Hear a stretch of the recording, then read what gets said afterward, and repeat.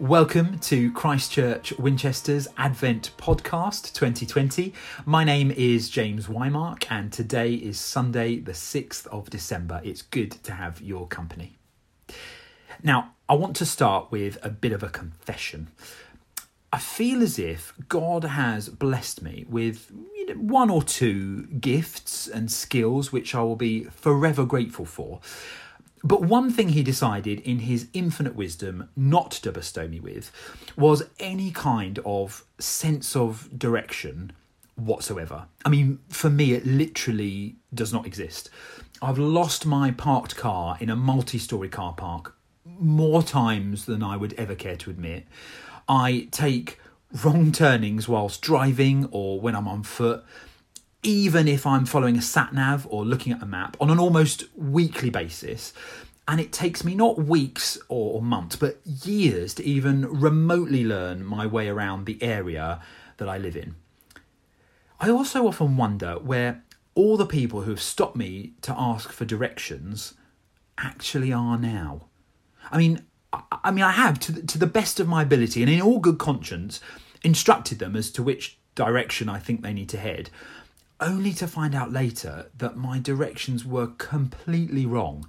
And I sometimes imagine them still driving around in circles, cursing the day that they ever thought to themselves, oh look, here's a helpful looking passerby, he'll be able to help me, only to find themselves miles out of their way and or totally lost.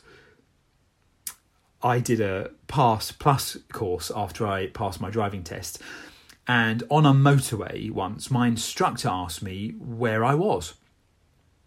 Well, other than replying, the motorway, I didn't really have a clue.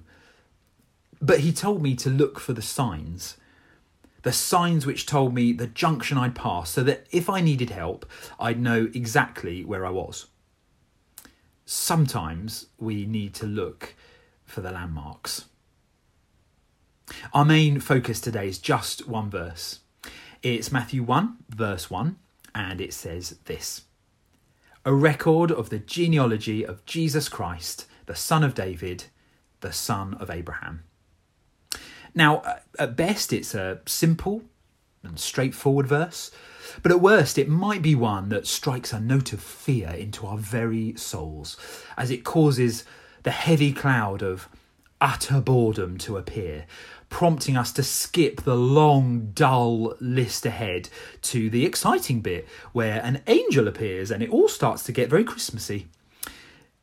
This isn't just a straightforward verse, though. I mean, arguably what part of Scripture is. This is a map that reveals the landmarks that tell us who we are, where we've come from, what our purpose is, and how we can sustain and strengthen ourselves on the journey that is our lives. Over 400 years had passed since the Old Testament prophecies, and faithful Jews were still waiting for the Messiah, the promised descendant of David who would reign forever. And here is the answer, contained in one verse that maps out the landmarks that point to Jesus Christ entering human history to change the world forever. The genealogy starts with our first landmark, Abraham. God calls this man and makes some outrageous promises to him.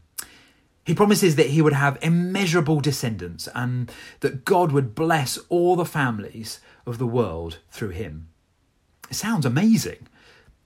But then you think, what if those descendants did some bad things and turned away from God? Well, they did exactly that. But God's promise stayed true. He remained faithful. If God says it, then he does it. And what a powerful encouragement that is to us in these days. Despite how difficult our circumstances might be, God does not forget us, and he doesn't ever go back on the promises that he makes. We're then introduced in verse 6 to our second landmark, David, the king who conquered Jerusalem and wanted to build God a massive house for him to dwell in.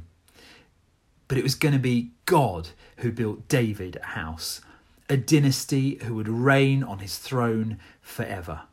A reign not just over the nation, but over the whole of humanity.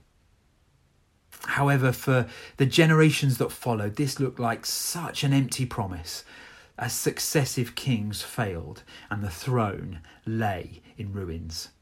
The faithlessness of the people was more than matched by the faithlessness of their leaders. This leads us to our final landmark, exile. The people were taken away from the promised land, away from the temple, and seemingly far away from the promises that God had made. Surely now God would just forget his promises and simply give up. But God didn't just make good his promises, he added to them. As Brian told us last time, his new promises were to come in the form of a person. This new promise or covenant would fully pardon sin and bring life to stone-cold hearts. This covenant would restore hope through the gift of the Holy Spirit and provide a fullness of relationship with God like never before. Where we fail, he is loyal. Where we are faithless, he offers great hope. And where we see promise, there is greater promise to come. This promise came in the form of a man, Jesus Christ. There were 400 years of silence between the Old and New Testaments, and there is one blank page in our Bibles. But the story is far from finished. The Messiah, our Saviour, is coming. Let's pray. Jesus, we greet you with wonder. You are precious beyond mere words, and our world needs your presence more than ever. I gladly take up the angel song of good news, joy and peace. Let kings bow down, let all creation marvel. Let this love story ring out for all to hear. Amen.